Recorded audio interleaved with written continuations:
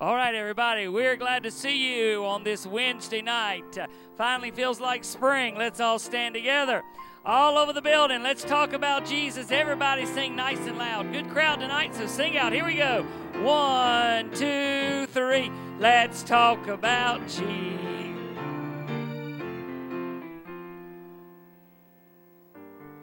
Hold on, one more time. Let's talk about Jesus, the King of Kings is He. Sing out now, the Lord supreme throughout eternity. The great I am, the great I am, the way, the truth, the life, the door. Let's talk about Jesus more and more. All right, let's pray together. Lord, thank you for the opportunity to be back in your house tonight. Pray your blessings upon our services this evening. Lord, I pray that you bless the Awana folks. Give them a great study time and bless our Bible study now. In Christ's name I pray. Amen and amen. Let me have you two fellas come up here with me tonight. Yep, come on, buddy.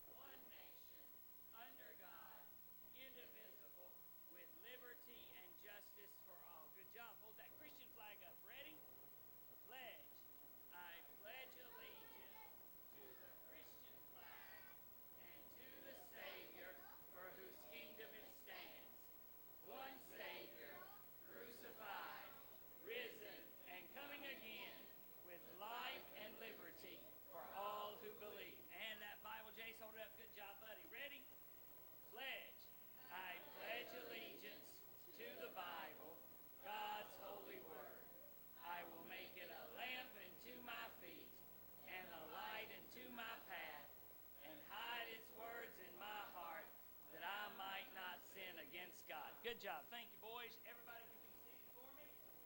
Everybody can be seated. All right. I want to give two quick announcements, and then we'll let everybody head out, all the Awana folks. First of all, any of the ladies, if you could help us on Friday night. We wanted to do it this past weekend, but something happened that prevented us from doing so. We need to get all this undecorated and get ready for Easter on Sunday. So any of the ladies that can help, going to meet here at 5 o'clock Friday night. We'll provide you supper to help us out with that. And then want to give everybody an update on the Turners. I think most of you got the messages. Sister Vicky is at home. She's very sore. Got a long way to go. Brother Robert remains in critical care. He's got 10 broken ribs. Both of his collarbones are broken. His back is broken. They've done surgeries. He's got a long way to go. So please continue to pray for Brother Robert Turner if you would. All right, Cubbies, you can head out tonight. Here we go.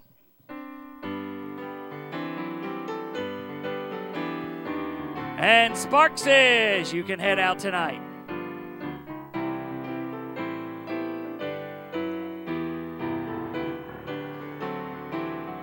And TNT.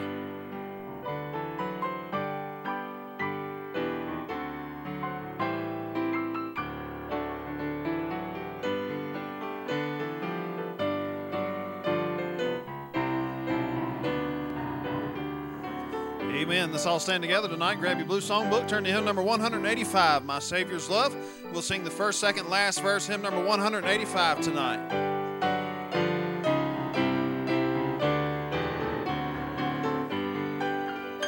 I stand amazed in the presence of Jesus the Nazarene, and wonder how he could love me, a sinner condemned unclean.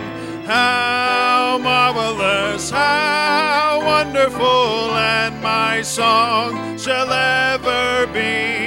How marvelous, how wonderful is my Savior's love for me. For me it was in the garden, he prayed, not my will but thine. He had no tears for his own griefs, but sweat drops of blood for mine. How marvelous, how wonderful, and my song shall ever be. How marvelous, how wonderful is my Savior's love for me. When with the ransomed in glory his face I at last shall see, 'twill be my joy through the ages to sing of his love for me.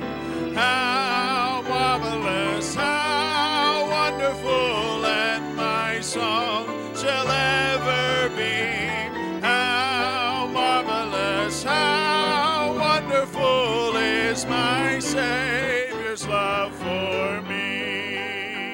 Amen. Thank you, Brother Ken. I love, love, love that hymn. Let's remain standing for prayer tonight. We'll do your prayer request this evening that you want to share tonight. If you're glad it turned out warm this week, say amen. I know the rest of you, I'm sorry. But my wife and I were sitting, my wife and I are big cold weather lovers. And so we were sitting at dinner the other night commiserating about the fact that snow was over. It was starting to warm up. She looked over at me and she said, well, the good news is 9 more months till Christmas. Amen. All right. On my right tonight, I want to share a prayer request this evening. Anybody? Yes, thank you, honey. Alice Campbell has come home. Continue to pray for her. Alice had to have a biopsy done as well, so they're waiting on the results of that. We got to see her late Monday night, as well as the Turners. Thank you, Renee. Yes, and pray for Dr. Godwin. Also, Dr. Godwin is out this week with the flu, so remember her. On my right, yes, ma'am.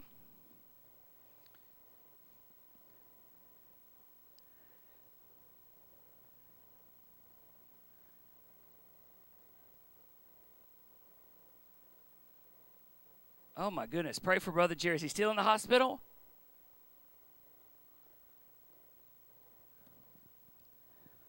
All right. Remember Jerry. Thank you, Miss Irma. Somebody else on my right tonight want to share a prayer request? Yes, ma'am.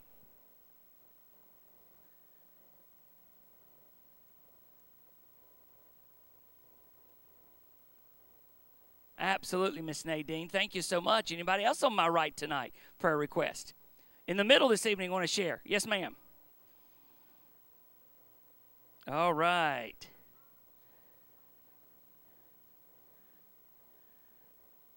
All right. Thank you, Jordan. Appreciate that. Yes, ma'am.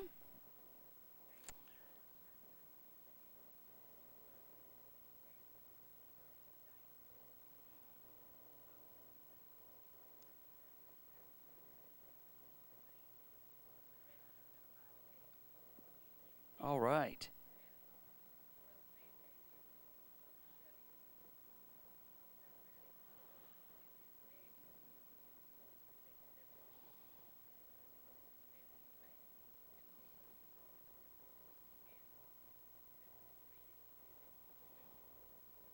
All right. Thank you for all of that update. I appreciate that, Miss Leanne. Somebody else in the middle tonight want to share a prayer request? Yes, sir.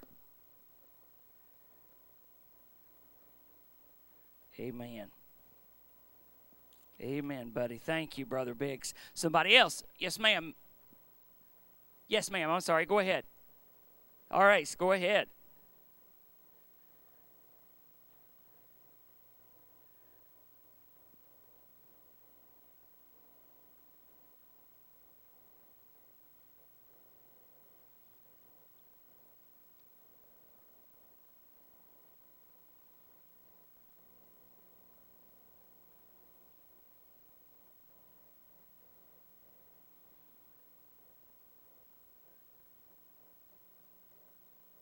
Mm-hmm.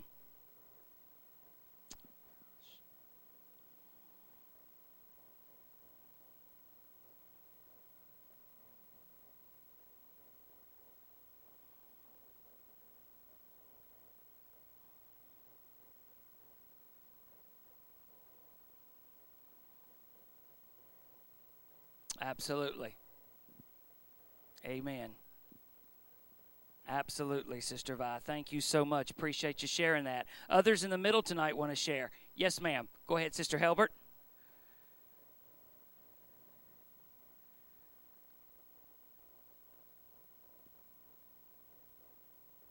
All right. Thank you so much.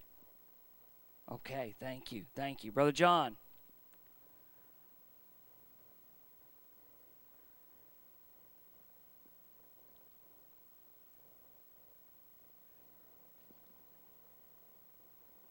Absolutely. Yes.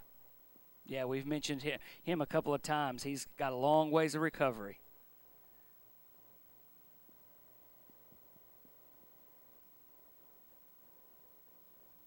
Absolutely. Thank you, John. Yes, ma'am.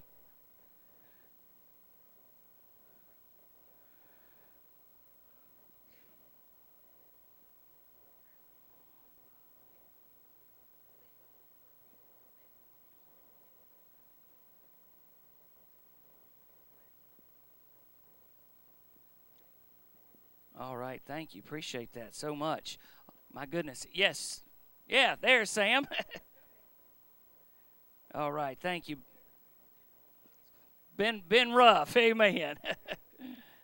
Amen, buddy. Amen. All the time.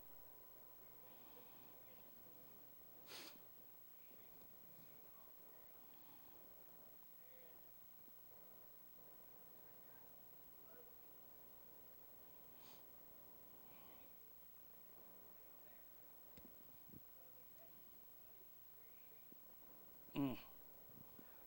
Yep. And one of them falls to the house.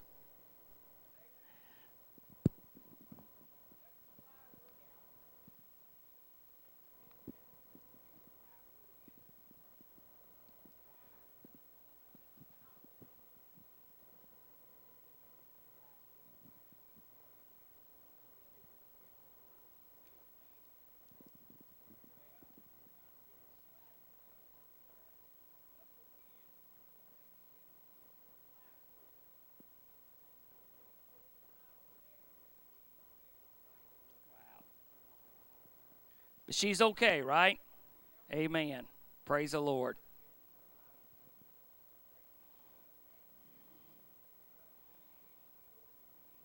Oh my gosh. Wow. Wow. You need to administer some extra TLC.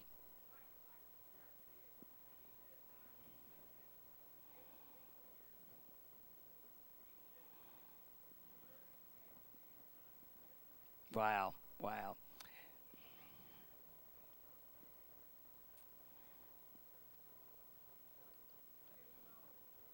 Well, praise the Lord, she's all right, Brother Sam. So,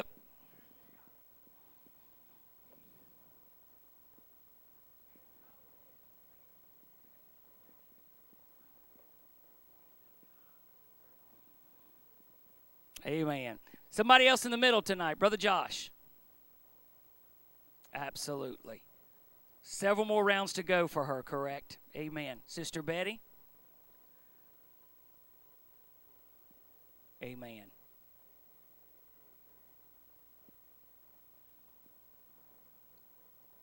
Absolutely. Amen. Well said. Well said. Anybody else in the middle? Yes, ma'am. Yes, sir. I'm sorry.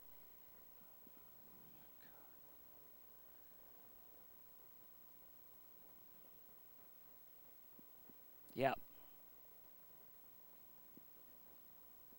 Yeah, and I'll let you know, folks. They're going to put him, in all likelihood, going to have to put him on a breathing machine, and that is to help him heal. So it's just a long way to go, and I lift him up if you would. Thank you, buddy.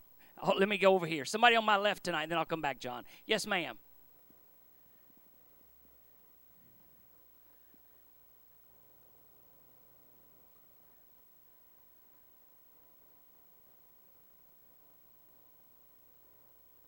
Amen. Amen, Sister Peck. Thank you so much. Somebody else on my left. Yes, ma'am.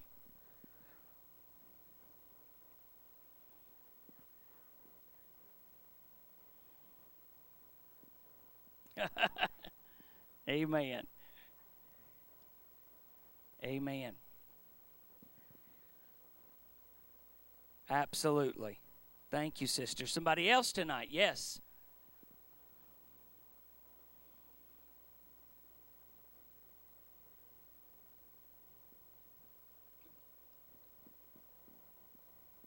Amen. Absolutely. Thank you, sir. Brother John.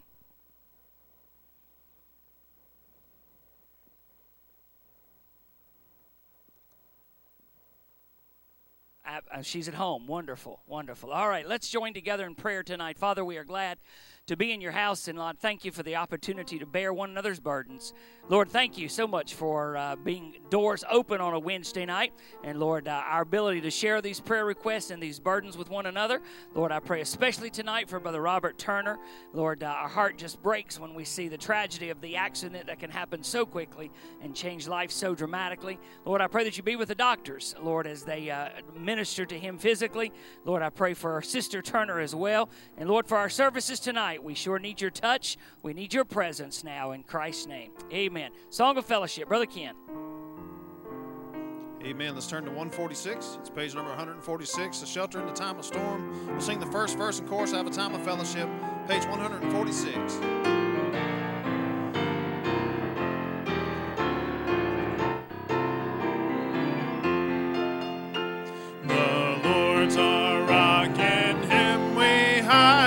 Shelter in the time of storm, secure whatever ill betide, a shelter in the time of storm. Oh, Jesus is a rock in a weary land, a weary land, a weary land. Oh, Jesus is a rock in a weary land, a shelter in the time of storm.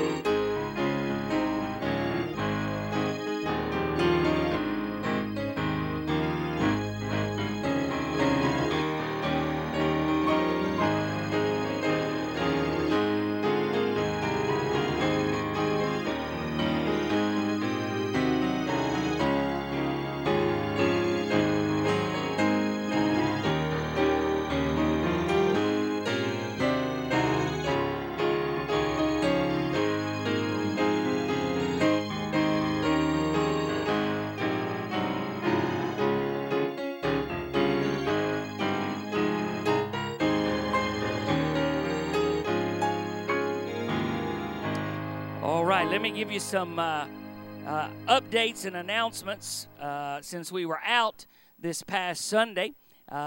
First of all, don't forget those senior saints who are going on our senior day trip, which is on Thursday, April the 19th. Due date for that was originally this past Sunday, being extended to this Sunday. Need to sign up and have the money in by this coming Sunday. Don't forget also our Judas bags for our special offering on this coming Sunday. That'll go to help with our parking lot fund, everything that comes in for that. If you use the online system, there is a building fund option that you can utilize if you'd like to use that for that special offering on Resurrection Sunday. And then a reminder, we will also extend by a couple of weeks that the help we're doing for the needy family with the 19-month-old boy and the 36-month-old boy, size 2T and 3T. That information will be back in your bulletin, and we will extend that a week as well. Gentlemen, make your way down tonight. Everybody turn in your Bibles, if you would, two places, Matthew 27 and Genesis 22. Matthew 27, Genesis chapter number 22 tonight. Father, bless the offering. May it be what you'd have it to be. Lord, thank you for church doors that are open. In Christ's name, amen.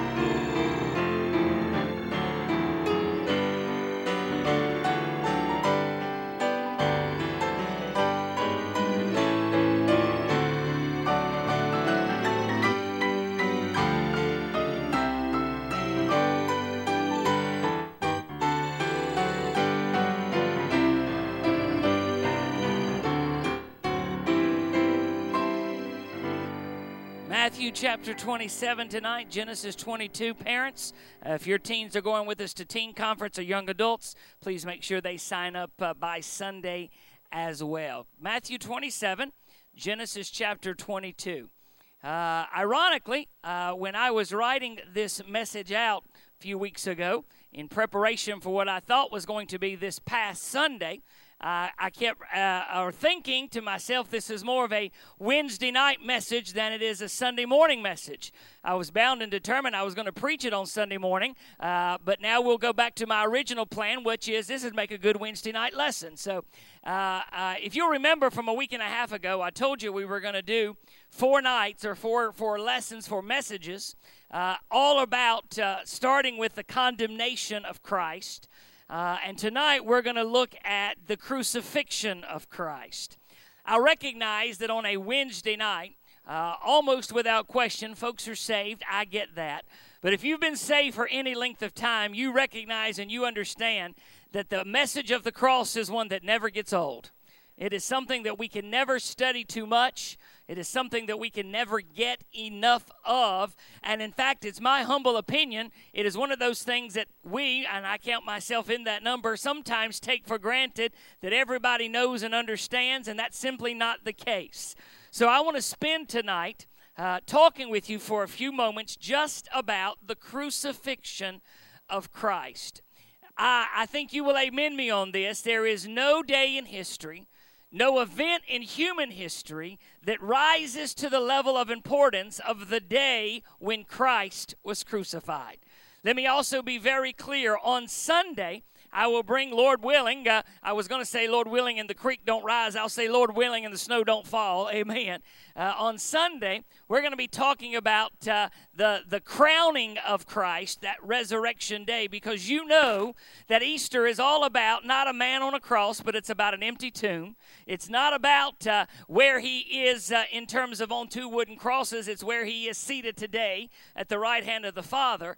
But I want you to understand tonight that we can never get enough. We can never talk enough. We can never learn enough. And we can never praise enough for the crucifixion of Christ that happened there in our gospel accounts. We're going to look at 2 places, as we said. We will start in Matthew 27. And I want to begin in verse 27 and read down through verse 51, 52. And then during the middle of the message, we will flip over to Genesis 22. So let's begin tonight. Matthew chapter 27, beginning in verse number 27. Notice, Scripture says, "Then the soldiers of the governor took Jesus into the common hall and gathered unto him the whole band of soldiers. And they stripped him and put on him a scarlet robe. And when they had platted a crown of thorns, they put it upon his head, and a reed in his right hand, and they bowed the knee before him, and mocked him, saying, Hail, King of the Jews. And they spit upon him, and took the reed, and smote him on the head. After that, they had mocked him. They took the robe off from him, put his own raiment on him, and led him away to crucify him. And as they came out, they found a man of Cyrene, Simon by name. Him they compelled to bear his cross. When they were come unto a place called Golgotha, that is to say, a place of a skull, they gave him vinegar to drink, mingled with gall. And when he had tasted thereof, he would not drink. And look at verse 35, please. Critical verse, 4 words there. And they crucified him, parted his garments, casting lots, that it might be fulfilled which was spoken by the prophet. They parted my garments among them. Upon my vesture did they cast lots. Sitting down, they watched him there, and set up over his head his accusation written, This is Jesus, the King of the Jews. Then were there 2 thieves crucified with him, one on the right hand and another on the left. They that passed by reviled him, wagging their heads, and saying, Thou that destroyest the temple, and buildest it 3 days, save thyself. If thou be the Son of God, come down from the cross. May I pause just a moment and say, as you well understand, he had every power to do exactly what is described there. You know this, but I like saying it. It was not 3 nails that held Jesus to the cross. The next verse. Likewise, also the chief priests mocking him with the scribes and elders said, He saved others, himself he cannot save. If he be the King of Israel, let him now come down from the cross, and we will believe him. He trusted in God, let him deliver him now, if he will have him. For he said, I am the Son of God. The thieves also, which were crucified with him, cast the same in his teeth. Now from the 6th hour there was darkness over all the land until the 9th hour. And about the 9th hour, Jesus cried with a loud voice, saying, Eli, Eli, lama sabachthani, that is to say, my God, why hast thou forsaken me? Some of them that stood there when they heard that said, This man calleth for Elias, or as we would say, Elijah. Straightway, one of them ran and took a sponge and filled it with vinegar and put it on a reed and gave him to drink. The rest said, Let us see whether Elias will come to save him. Jesus, when he had cried again with a loud voice, yielded up the ghost. And behold, the veil of the temple was rent in twain from the top to the bottom, and the earth did quake, and the rocks rent. Those verses tonight, and there are a few others that continue to look at the crucifixion story, combined with the account in Mark, Luke, and John, provide us with what is the very linchpin of our Christian faith. The very undergirding, the very underpinning of our faith. In fact, what all of the Old Testament typology of the tabernacle had been about is fulfilled in the crucifixion of Christ.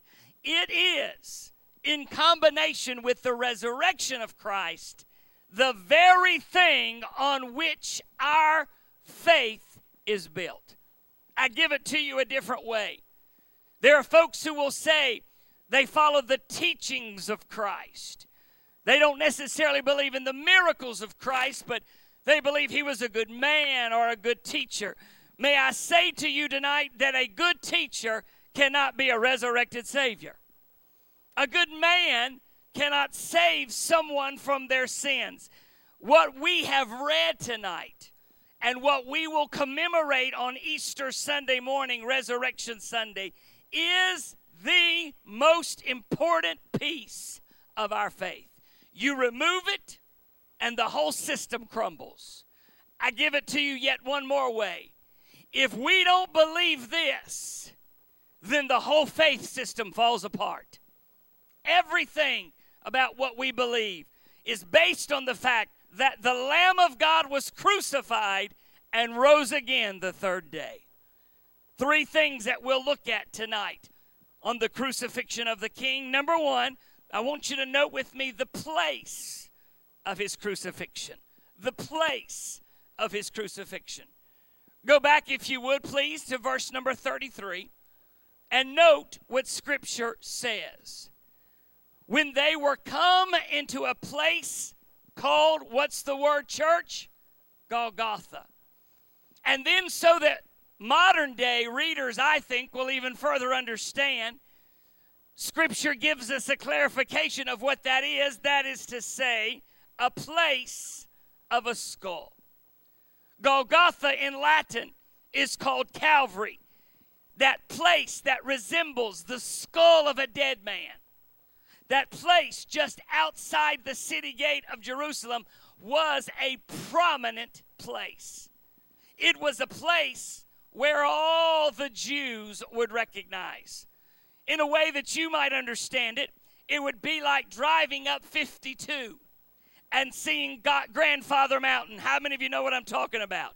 As you drive and you see that mountain there, you know exactly what it is. It's prominent. It speaks. It's called Grandfather Mountain because if you look at it in a certain way, its side view kind of resembles the face of a grandfather. It's got that name for that. Similarly, Golgotha was a prominent place outside the gate of Jerusalem with the visible semblance of a skull. However, it didn't just look like a skull. You need to understand, folks, that the Roman government would allow the bodies, I don't want to be gruesome, but I'm going to be blunt. The Roman government would allow the bodies of the crucified to rot on the crosses. The skull mountain, if you will, Golgotha, was literally littered with the skulls of countless enemies of Rome who had been crucified. Crucifixion was a common form of execution for the Roman government. So you've got a place, if you will, a hill that resembles a skull, the top of which would be the crosses. Bodies would typically be allowed to rot there on the cross. And then they would simply be thrown down into the ground, if you will. So now the place of the skull is littered with the skulls of humanity. It was a prominent place. Everybody in Jerusalem knew where Golgotha was. Hold your place there, put your bookmarker, if you would, and turn to Genesis chapter 22. Please turn to Genesis chapter 22. In Genesis 22, we have a beautiful, beautiful picture, an account of that same place referred to by a different name. You see, Golgotha wasn't just a prominent place, it was a prophetic place. I am not a preacher who tries to find typology where typology does not exist. But there are places in Scripture where there are unquestionable types or images or symbols that paint a beautiful picture of Calvary, of the crucifixion. And none is more prevalent than Genesis 22, which we know to be the offering of Isaac. You know the story. You've got a great father, Abraham, who's told by God to offer up his son, his only son. Abraham willingly obeys, takes Isaac off to the mountain, if you will, away from his mother so that they can go and worship. Not surprisingly, this is the first time you hear the word worship or read the word worship mentioned in Scripture. It involves the death of a son. Scripture is so clear, and the wording is so very important. Because in Matthew chapter 27, it's called Golgotha. But in Genesis 22, the very same hill, the very same place is not called Golgotha, but it's called Moriah. So, some 2,000 years, 1,890 years approximately, before Jesus would be crucified on the cross, Abraham is about to offer his son Isaac on the very same hill that Jesus would later be executed or crucified on. Isaac asks an incredibly important question. Look, if you would, at chapter 22, verse 7. Scripture says, Isaac spoke to Abraham his father and said, "My father." And he said, "Here am I, my son." He said, "Behold the fire and the wood, but where is the lamb for a burnt offering?" Isaac's question is one that makes sense if you understand the worship system of the day. Isaac says, "I see wood." He says, "I see fire." But Father, I don't see the sacrifice. Specifically, I don't see the lamb. I'll pause a moment and say that the law had not yet been written, but God had already confirmed in the hearts of believers that without the shedding of blood, there's no remission of sins, and the fact that there is no worship without the death of the lamb. So Abraham's answer is incredibly prophetic when he says in verse number 8, Abraham said, "My son, God will provide himself a lamb." Abraham did not say God will provide a lamb for himself, but Abraham said God will provide himself a lamb. I don't believe that Abraham understood the power of the words he'd spoken. I don't believe Isaac understood the power of the words that he'd spoken. But nearly 1,900 years after Abraham utters these words, the very Lamb of God provides himself for a sacrifice at the very mount where Isaac was to be offered. Look, if you would, please, down at verse 14. When the angel of the Lord steals the hand of Abraham and tells him, "You don't have to do this. God has seen your faith." Look at verse 14. Abraham called the name of that place Jehovah Jireh. That word Jehovah Jireh literally means the Lord will see to it. The Lord will take care of it. The Lord will see to it. As it is said to this day, in the mount of the Lord it shall be seen. I want you to understand that when the place of Golgotha was chosen as the place of execution. It was not just a prominent place that the Jews would know. It was a prophetic place that had been prophesied about for nearly 1,900 years. It was the place where Abraham would offer his son Isaac. It was the place where Abraham would say God will provide himself a lamb. And it was the place where Abraham would say, Jehovah Jireh, the Lord will see to it. And I'm here to tell you tonight, 4,000 years after that sacrificial event of Genesis 22, the Lord will still see to it because of what happened on Calvary, place of crucifixion. Then number 2 tonight, I want you to notice the pain of crucifixion. Go back to Matthew if you would, please. Go back to Matthew if you would. And I'm going to ask your indulgence for just a little bit tonight, because it is this section that I think lends the message tonight to a Wednesday night teaching discussion more than a Sunday morning preaching message, but I want you to listen very carefully. I'm afraid that we preachers do a very poor job of describing the torture, the torment, and the pain that our Savior endured on the cross of Calvary. In fact, if you will look at verse 35 of chapter 27, Matthew simply says 4 things. And they crucified him. I'll remind you that Matthew is written to Jews. So when Jews hear about, or when Jews read about someone being crucified, they get it. They understood it. They knew what it meant. 2,000 years later, we don't know the pain. We don't comprehend. It's not something we witness on a regular basis. And so the details of that painful crucifixion often go unsaid.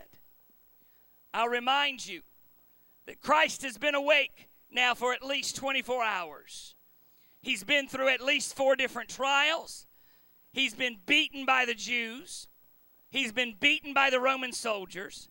He's endured the horror of the crown of thorns. He's endured the plaiting of the reeds, beating his head with the crown of thorns. He's endured the spitting upon his face. He's endured the mockery. He's endured the buffeting, the open fist, and the closed fist. And as Isaiah 53 says, he was as a lamb, quiet to the slaughter, sheep before her shearers is dumb. But now we come to the moment of crucifixion. And I'm going to ask you to listen with intentionality as I share with you what is a medical doctor's modern day understanding to help a modern audience understand what crucifixion is like. I would not share this with children. I wouldn't share this with young kids. But adults, you need to understand that when Matthew said, and they crucified him, oh my, what he endured. Listen carefully. The cross, and pardon me for reading, but you need to hear all of it. The cross is placed on the ground, and the exhausted Jesus is quickly thrown backwards with his shoulders against the wood. The soldier feels for the depression at the front of the wrist. That means it's right here. Right here. You will sometimes see portraits of where he is crucified here. Sometimes you will see where he's crucified here. I've read entire treatises of different ideas where the one can't blast the other. To do that is to miss the whole point.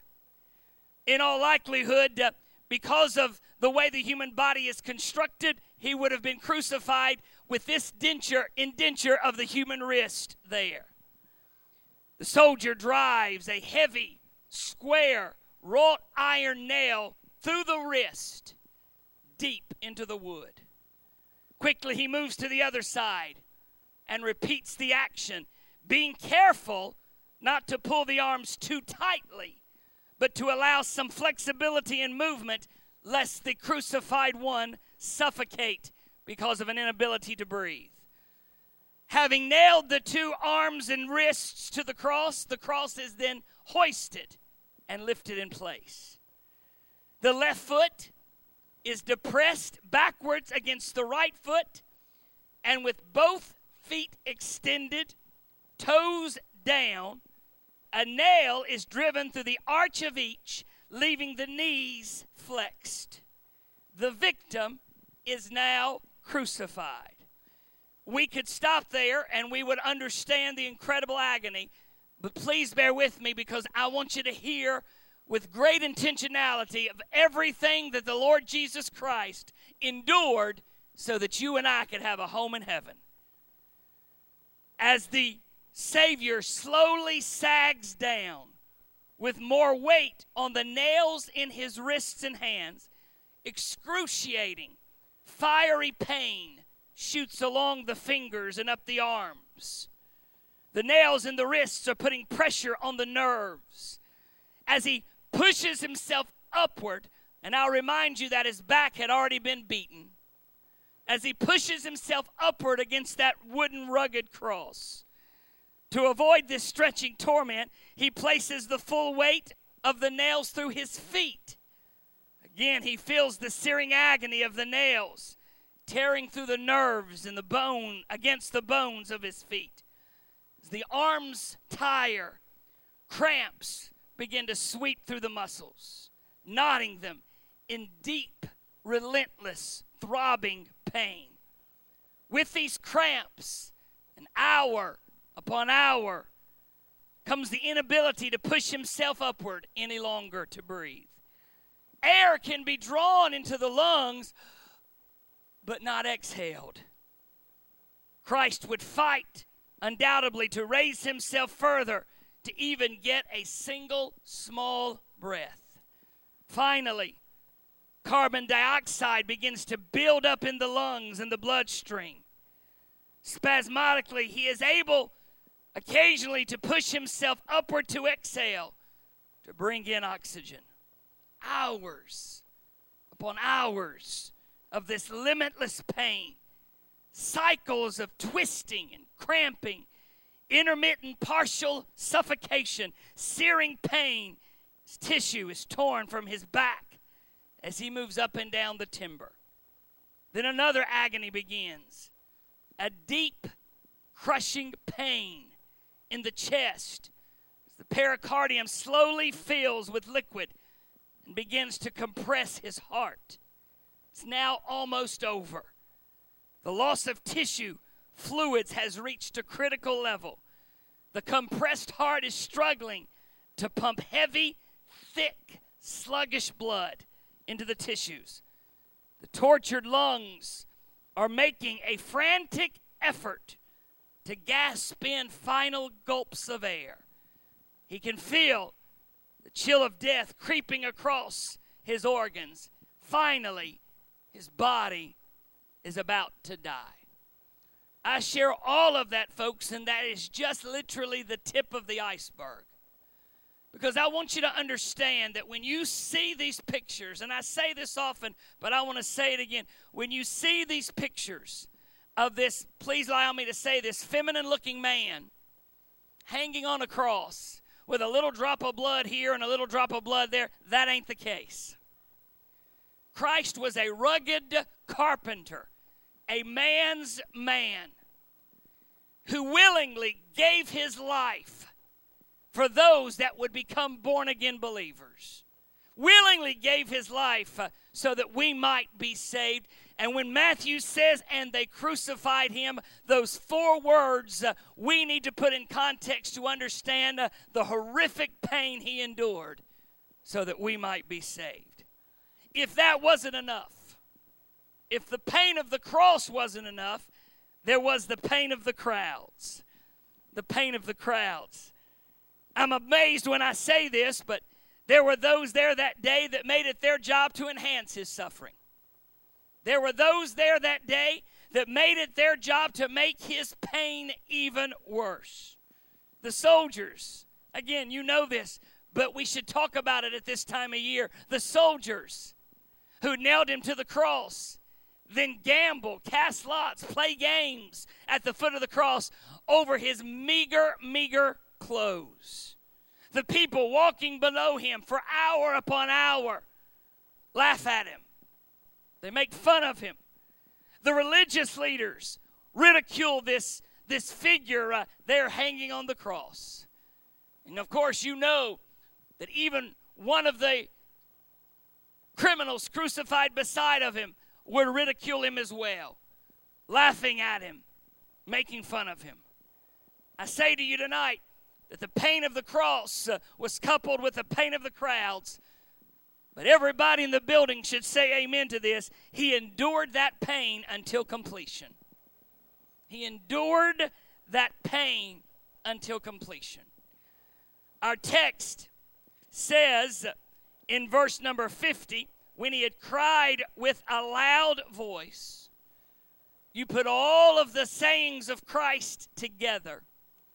And you will know that he also in John 19 says tetelestai, which I think most of you already knows is a phrase that means it is finished. If you've been in this church very long, you've heard me talk a lot about that phrase. It is another one of those powerful statements that is underwritten with so much meaning. What does it mean? It is finished. Tetelestai would be a servant's word. It would be a word that a servant would use when a job had been done. Tetelestai, I'm finished. I've completed the work. It was a priest's word. It was a word that would be used when a sacrificial animal was to be found perfect and slaughtered. So when a priest would look at an animal that was appropriate to be slain and would slay that animal as a sacrifice, the priest would say, tetelestai, it is finished. It was an artist's word. When a master artist had completed a spectacular masterpiece and had finished the final touches, he could stand back and say, tetelestai, it's finished. It was an athlete's word. When a marathon runner had crossed the finish line of a 26.5-mile run, exhausted, with no breath left in his body, stumbling across the finish line, he could say, tetelestai, it is finished. And every one of those applies to Calvary. For Jesus, as the great servant, could say to his Father, it is done. It's finished. As the priest who had sacrificed his own body, he could say, it is finished. As an artist who had painted the beautiful masterpiece of Golgotha of Calvary, he could say, it is finished. And surely, after hours upon hours of crucifixion, like an athlete crossing the finish line, he could say, it is finished. But the one that I think is the most applicable, and the one that still is very much relative to you and me today, is the fact that tetelestai, it is finished, was a merchant's term. And I want to set the stage so that you understand this. Someone owes a debt. Let's say you've purchased a good, but you don't have the money to pay for it. And so the merchant opens up his ledger book, and he writes your name down. Greg Hodges owes me $25 for services rendered. And until that debt is paid, it will forever remain in that ledger book. But on the day that Greg Hodges has the $25, he takes it to that merchant, hands him the $25, and the merchant then scratches out the debt, or as we might say, removes the debt, and says, tetelestai, it is finished, the debt has been paid. Let me pause a moment and say that ought to make the coldest one of us in the room shout just a little bit. When we realize the fact that we had a debt that you know that you couldn't pay.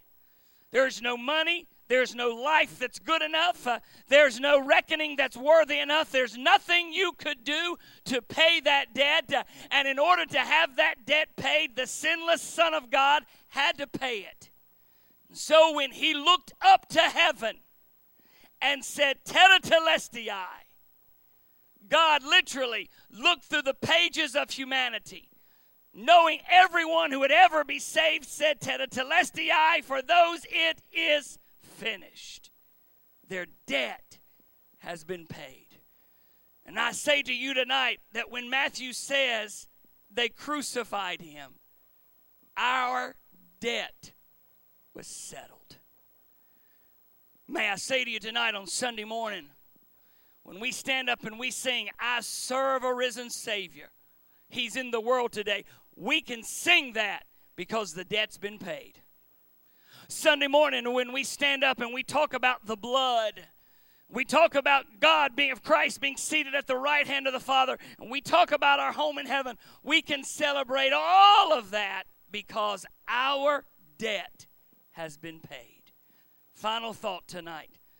Not only do we see, number one, the place, the pain, I want you to notice finally tonight, the power of this crucifixion.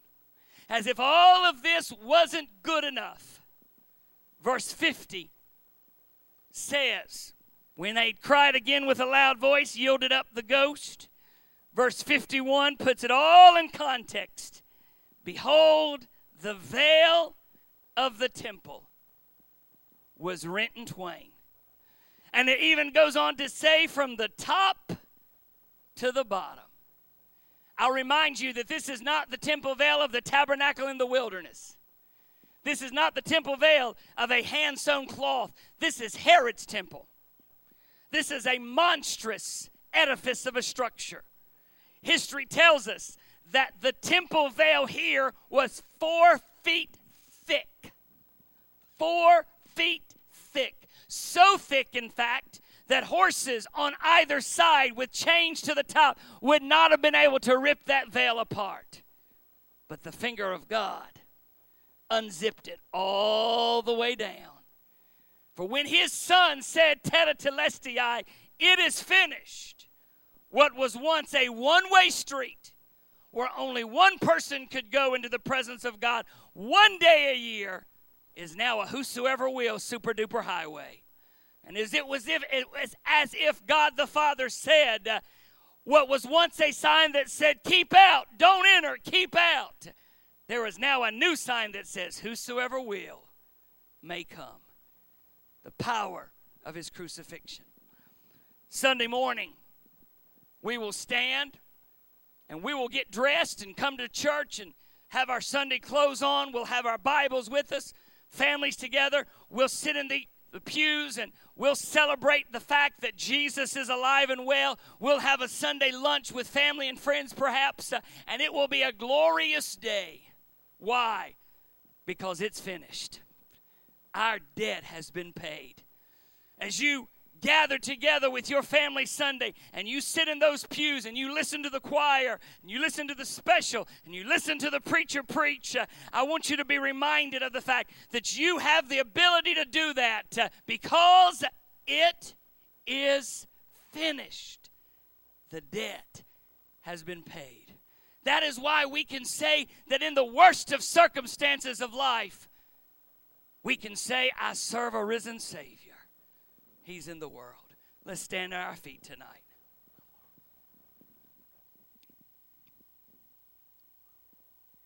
The condemnation of the king gives way in this story to the crucifixion of the king.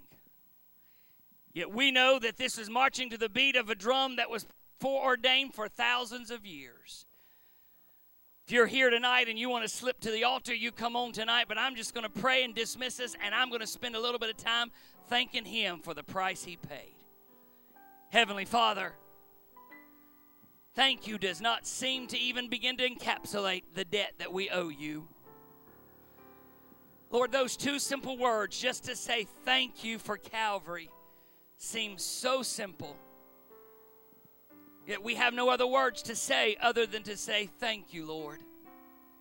Thank you for enduring the pain of the cross. Thank you for the hours upon hours of beatings and mockery and scorn that you endured. so that we might have a home in heaven. Thank you, Lord, for Calvary. Thank you for Golgotha's hill. Thank you for the place of the skull. Thank you for the nails. Thank you for the blood that was shed. Lord, oftentimes I'm guilty of it, get wrapped up in all of the things that we are going through on a day in and day out basis. And we fail to give you thanks for the fact that you paid it all. You settled our debt so that we might have life more abundantly. Lord, I say thank you for this church and the people here. Thank you for the leadership team that stands with us. Lord, I'm asking for a wonderful service Sunday morning. Lord, the holiest day of the year for the child of God, for the Christian, is the day we commemorate that Jesus is alive and well. Help us to have a glorious resurrection day. Lord, may your house be filled. Lord, may those who need to hear the gospel message be brought in as well. How great it would be on Resurrection Sunday if a new name would be written down in the Lamb's Book of Life. Lord, bless us as we get ready for the week events. Lord, bless the days ahead as we prepare. And again, I ask you to touch Brother Robert Turner. Lord, ease his pain. Bless the doctors now. In Christ's name, amen. You're dismissed tonight. Thank you for being here this evening. May the Lord bless you this week.